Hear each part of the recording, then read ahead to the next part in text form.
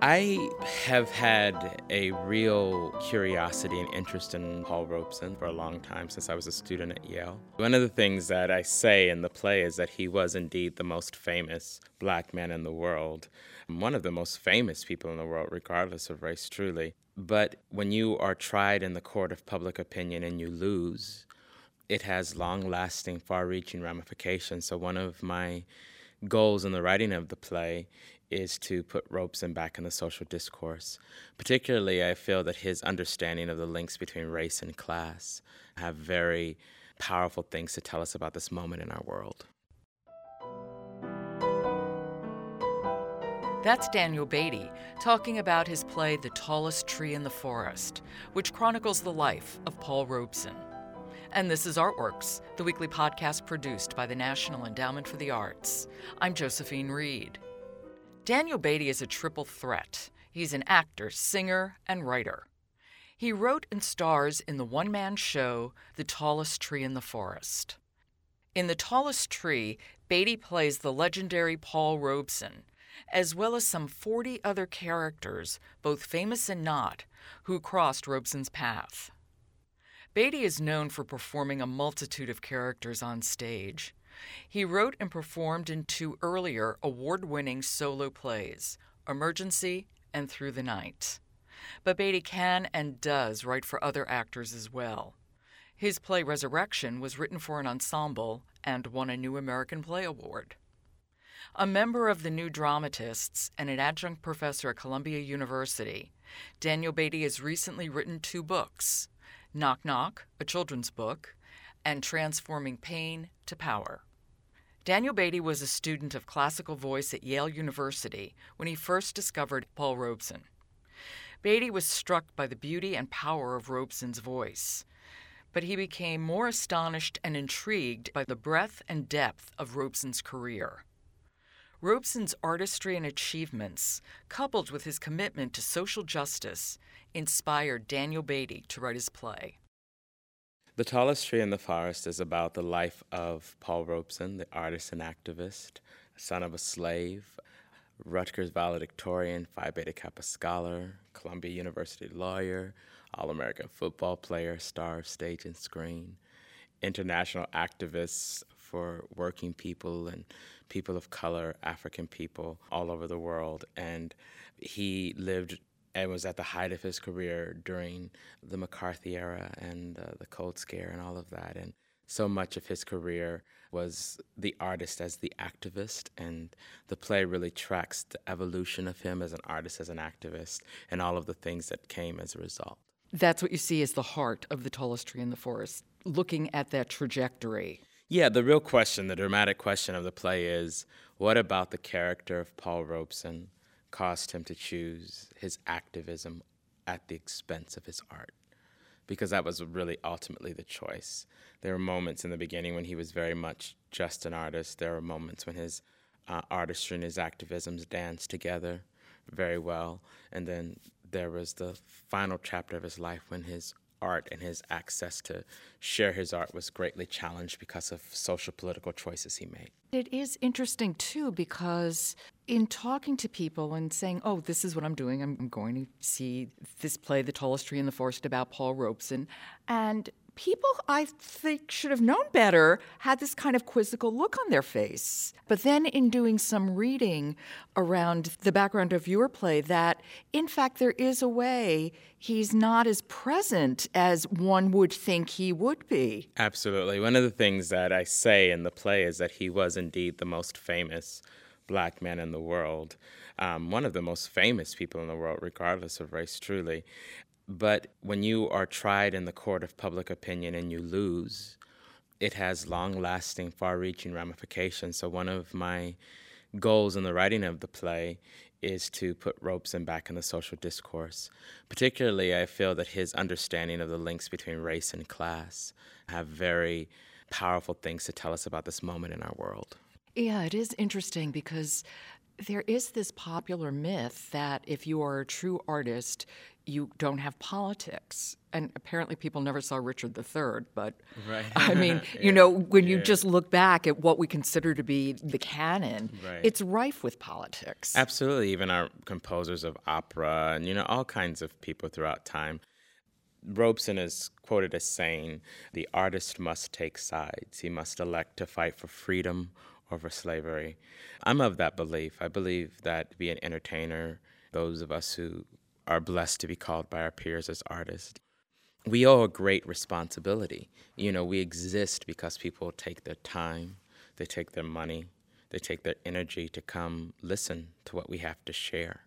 And I believe that the least we can do is whatever is important to us, whatever is urgent to us, to use what platform we have in the way that feels truthful to us to speak about those things. Yeah, Alice Walker said, and I'm sure I'm mangling this quote, but it's activism is the rent I pay for living in this world. It's beautiful. Yeah. Absolutely. Yeah. You inhabit some 40 characters in this play. Mm-hmm. Why the decision to have it as a one-man show? I have had a real curiosity and interest in Robeson for a long time, since I was a student at Yale. And he meets so many people in his life, and he goes so many different places, literally all over the world, that it would have either been a cast of 20 or it would have been one or a smaller cast of actors playing multiple roles. I have played multiple roles in several of my other plays, not all, but play Emergency, my play Through the Night. So it's a facility that I have, and I feel like there's something about the actor-singer taking on the mammoth task of playing all these characters, singing the 14 songs I sing in the play, the various accents, that honors the size of what Robeson's project was and what his career was. Well, you really do put those characters on and off, and in only one occasion do you have anything that resembles a prop. Right. And that's very small. Right. I mean, it really is done with your voice and with your posture. Right, yes, absolutely.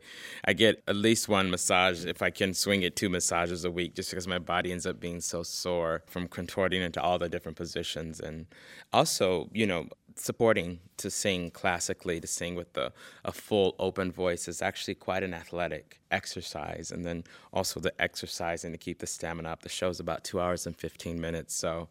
You begin with a bold move. You come out singing Old Man River.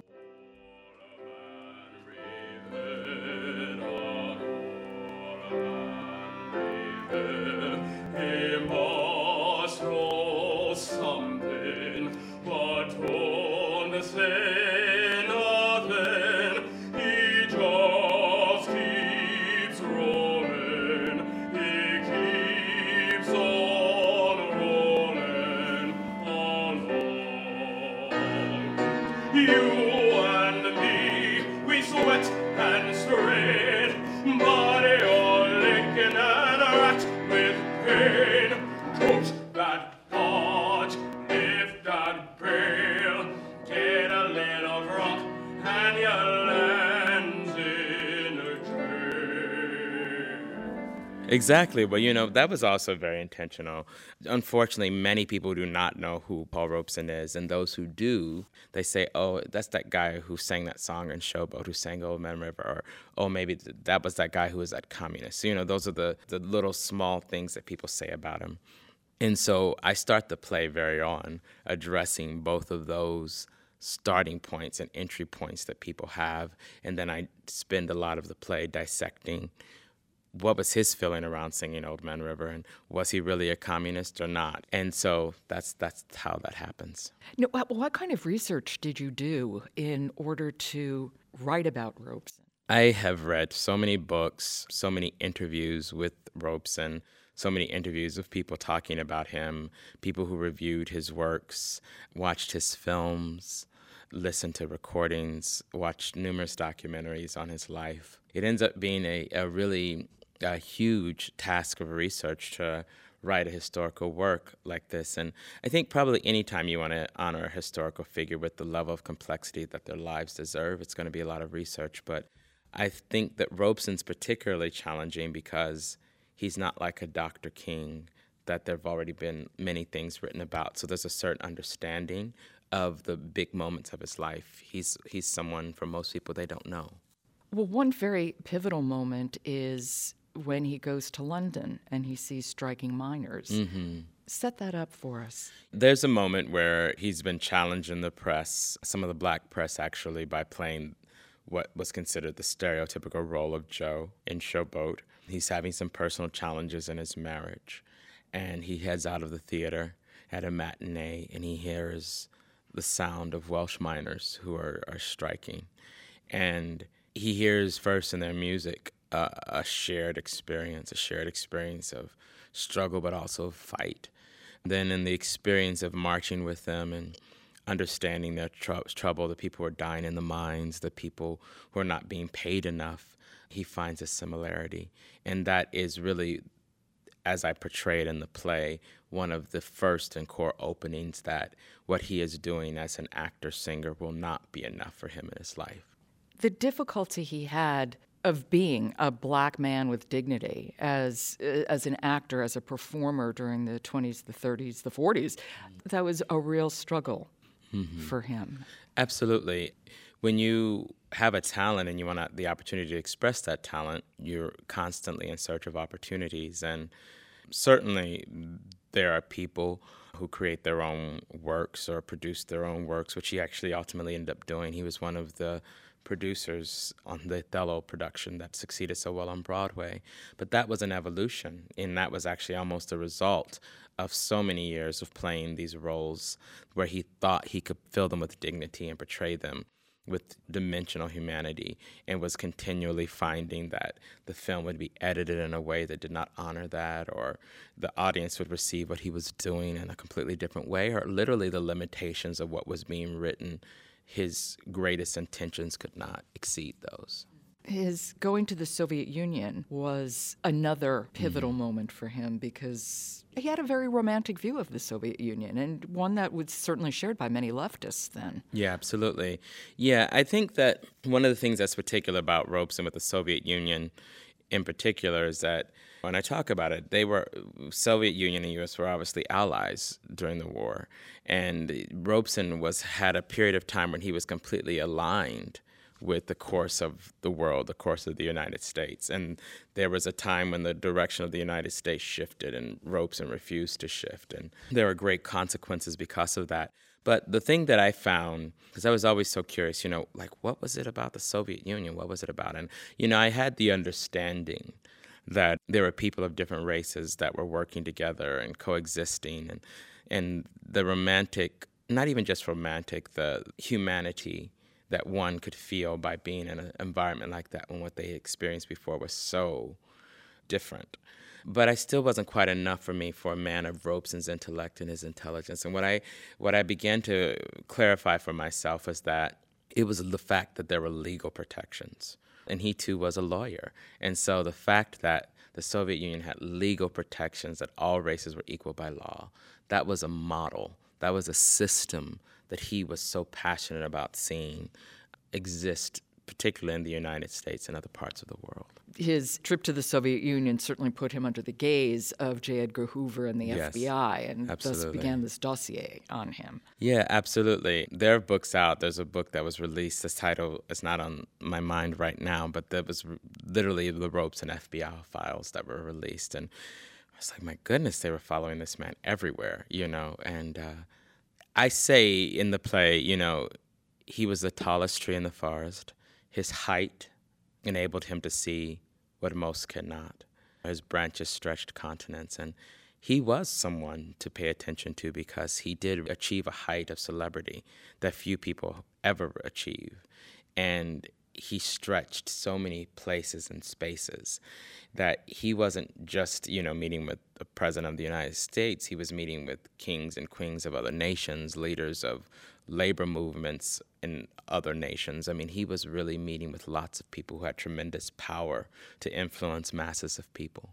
Robeson, call it a heroic quality or a tragic flaw.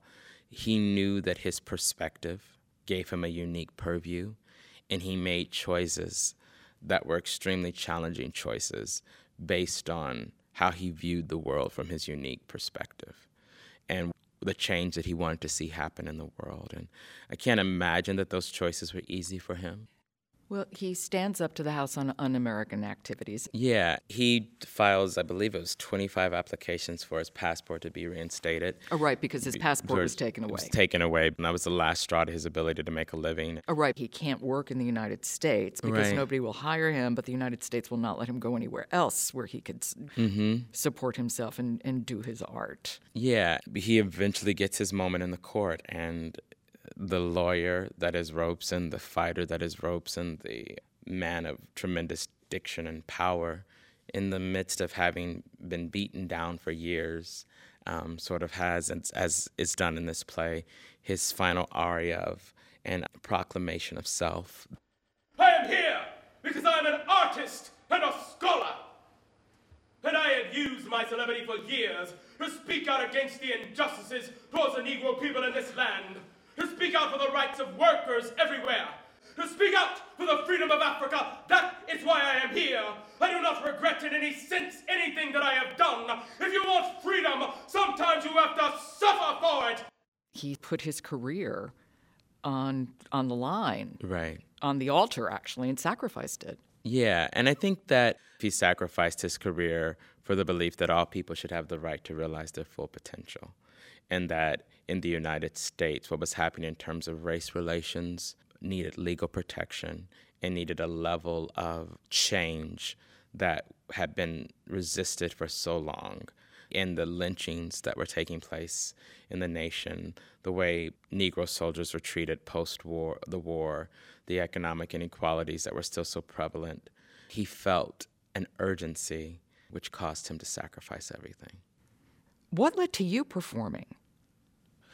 I have been performing since I was a small child. I grew up in a household that had many challenges, which are unfortunately common to our urban centers. My father has been in and out of prison my entire life. He's actually been incarcerated 59 times and also dealt with addiction, heroin addiction. And I have an older brother who's also been in and out of prison and dealt with addiction to crack cocaine. And the arts have been the place since I was a small boy where I was able to take my fears, negotiate the chaos of my home, the chaos of what was happening in my own heart and mind, and to be able to put it someplace that was productive versus destructive. And so that's really how the performance started for me.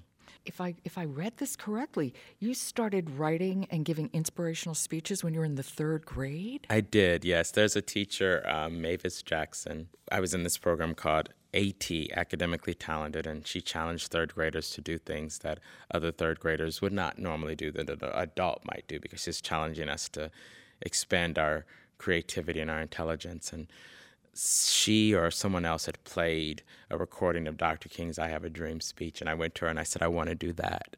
And Mrs. Jackson helped me write my first speech, which was called I Think the Best, I Expect the Best. And she called all of the service organizations, Optimist, Kiwanis, Rotary, NAACP, and said, I've got this 3rd grader who's written a speech. Can he come to one of your meetings and share? And before I realized what's happening, I was being invited all over the country to come give these speeches.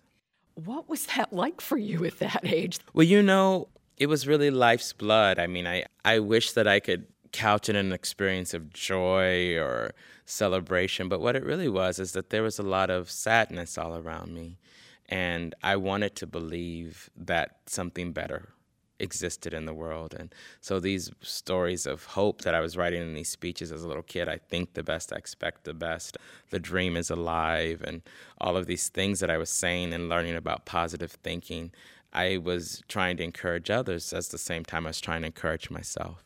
And from there you went into acting, performing? Yeah, I went into acting and performing. The speaking opened so many doors for me. I mean, I was invited to test for a scholarship at a very fancy private school after they heard me speak for their Black History Month program, and all the top universities were sending me letters by the time I was a junior inviting me to apply.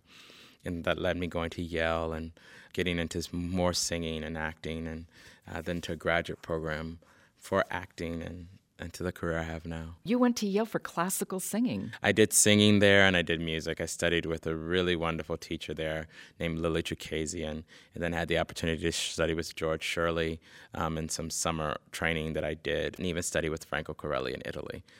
Yes, I had some really incredible experiences. You spent 2 seasons on Russell Simmons' Def Jam. Yes, absolutely. When I got into New York City, I arrived a little bit before September 11, 2001, and not only am I a particular talent, I mean, everybody has different gifts, so I didn't fit and ease right into the traditional industry of just cast him in this role, but the industry was just also off. But beyond all of that, I feel like my soul and my life's direction was calling me to a different experience, and I began teaching in communities very similar to the one I had grown up with, young people facing lots of challenges.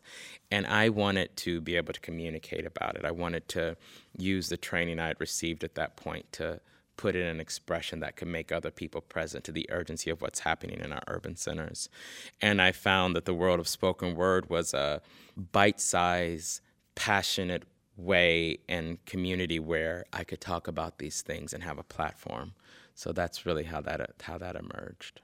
Well, your poem Knock Knock took off on YouTube. It's gotten a gazillion hits. Yeah. It's such a powerful performance. Yeah, Knock Knock is a poem that I actually talk about visiting my father in prison as a child, and he actually retold me the story as I was an adult visiting him in prison. As a boy, I shared a game with my father. Played it every morning till I was 3. He would knock on my door, and I'd pretend to be asleep till he got right next to the bed. Then I would get up and jump into his arms. "Good morning, Papa." And my papa, he would tell me that he loved me. We shared a game, knock, knock, until that day when the knock never came. And my mama takes me on a ride past cornfields on this never-ending highway till we reach a place of high, rusty gates. A confused little boy, I enter the building carried in my mama's arms. Knock, knock. We reach a room of windows and brown faces. Behind one of the windows sits my father. I jump out of my mama's arms and run joyously towards my papa's, only to be confronted by this window. I knock, knock, trying to break through the glass, trying to get to my father. I knock, knock as my mama pulls me away before my papa even says a word. And for years he has never said a word. And so 25 years later I write these words for the little boy in me who still awaits his papa's knock. "Papa, come home, 'cause I miss you. Miss you waking me up in the morning and telling me you love me. Papa, come home, 'cause there's things I don't know, and I thought maybe you could teach me how to shave, how to dribble a ball, how to talk to a lady, how to walk like a man. Papa, come home, 'cause I decided a while back I want to be just like you, but I'm forgetting who you are." And 25 years later, a little boy cries, and so I write these words and try to heal and try to father myself, and I dream up a father who says the words my father did not. "Dear son, I'm sorry I never came home. For every lesson I failed to teach, hear these words. Shave in one direction with strong, deliberate strokes to avoid irritation. Dribble the page with the brilliance of your ballpoint pen. Walk like a god, and your goddess will come to you. No longer will I be there to knock on your door, so you must learn to knock for yourself. Knock, knock down doors of racism and poverty that I could not. Knock, knock on doors of opportunity for the lost brilliance of the black men who crowd these cells. Knock, knock with diligence for the sake of your children. Knock, knock for me, for as long as you are free, these prison gates cannot contain my spirit. The best of me still lives in you. Knock, knock with the knowledge that you are my son, but you are not my choices. Yes, we are our father's sons and daughters, but we are not their choices. But despite their absences, we are still here, still alive, still breathing, with the power to change this world, one little boy and girl at a time. Knock, knock, who's there? We are. Knock Knock has been one of those huge blessings in my life. I know our deepest pain is often the past to our highest purpose. And Knock Knock has been turned into a children's book that just published. You turned it into a children's book. Yes, I wrote it as a children's book that published in December. And Ford Foundation, a production company, is doing a documentary on my larger work with children of incarcerated parents that's sort of really been prompted by that poem. And I have another book that's coming out called Transforming Pain to Power, which is the exercises that I've used personally to heal from trauma and in workshops for about a decade. And so one of the things that was really profound for me is that in my healing journey, a big part of my challenges were healing from the trauma of my abandonment by my father, because he was there the first 3 years, as I talk about in Knock Knock, a very loving, affectionate man. But because of his addiction and the resulting challenges, he was all of a sudden uprooted from my life, and a space in my heart was empty. And I developed a myriad of coping mechanisms in response to that. And for a while, there was resentment, there was sadness in the space of that. But what I came to discover as I healed and healed and healed over years is that I am who I am because my father was exactly who he was. And in many ways, that pain and that challenge has been the greatest gift to my life. And so the book, Transforming Pain to Power, which I'm so excited about, is really tracking that journey that I went through myself in hopes that it can be useful to somebody else. When did you begin writing? Because you've written many plays. Yes. I'm a scrapper. I don't believe in the word no. And I have a saying that I often say, others may be confused about who you are, but what's important is that you're not confused. And I believe we all are unlimited and have infinite potential. It can really do anything. It's if we can believe it. And so my writing really emerged out of being told I didn't fit in this industry and being underestimated in terms of what I could contribute and whether or not I would have a space. And I knew there were things that I cared about in the world that were really urgent. And I knew that I had an expansive enough creativity that if I just learned the skills, I could put that in a creative form. And that's really how it happened. You're in New York, and you're writing plays. Isn't Emergency one of the first? Emergency is one of the first. Yeah. Absolutely. And how do you then get this mounted somewhere? Yeah, absolutely. People ask me that all the time, and I think particularly young writers or performers, they want the secret. Right. There isn't. I find it's usually determination mixed with luck. Yeah, absolutely. And the other thing is that I really believe that we have to build new systems and new models. And you have to build from a space of collaboration and from a space of people who get it, right? So I think a lot of young writers and performers, but people in general who are trying to make something happen, spend a little bit too much time trying to convince the people who don't get it. But my theory and the way I worked was, who are the people who do get it? And I was willing to give it away before anybody would buy it.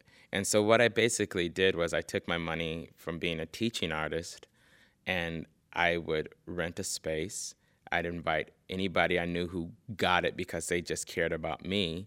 And then because I've always written social political work, I literally called organizations that I thought had some affinity with what it is that I was writing about, talking about it, and again, invited them to come for free.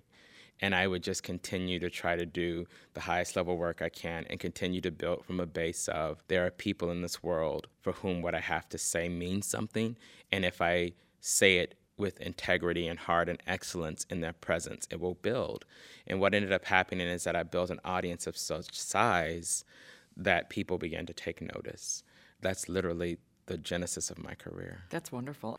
You have devoted a lot of your time, as you said, working with youth of parents who are incarcerated, doing a lot of community work with kids. Absolutely.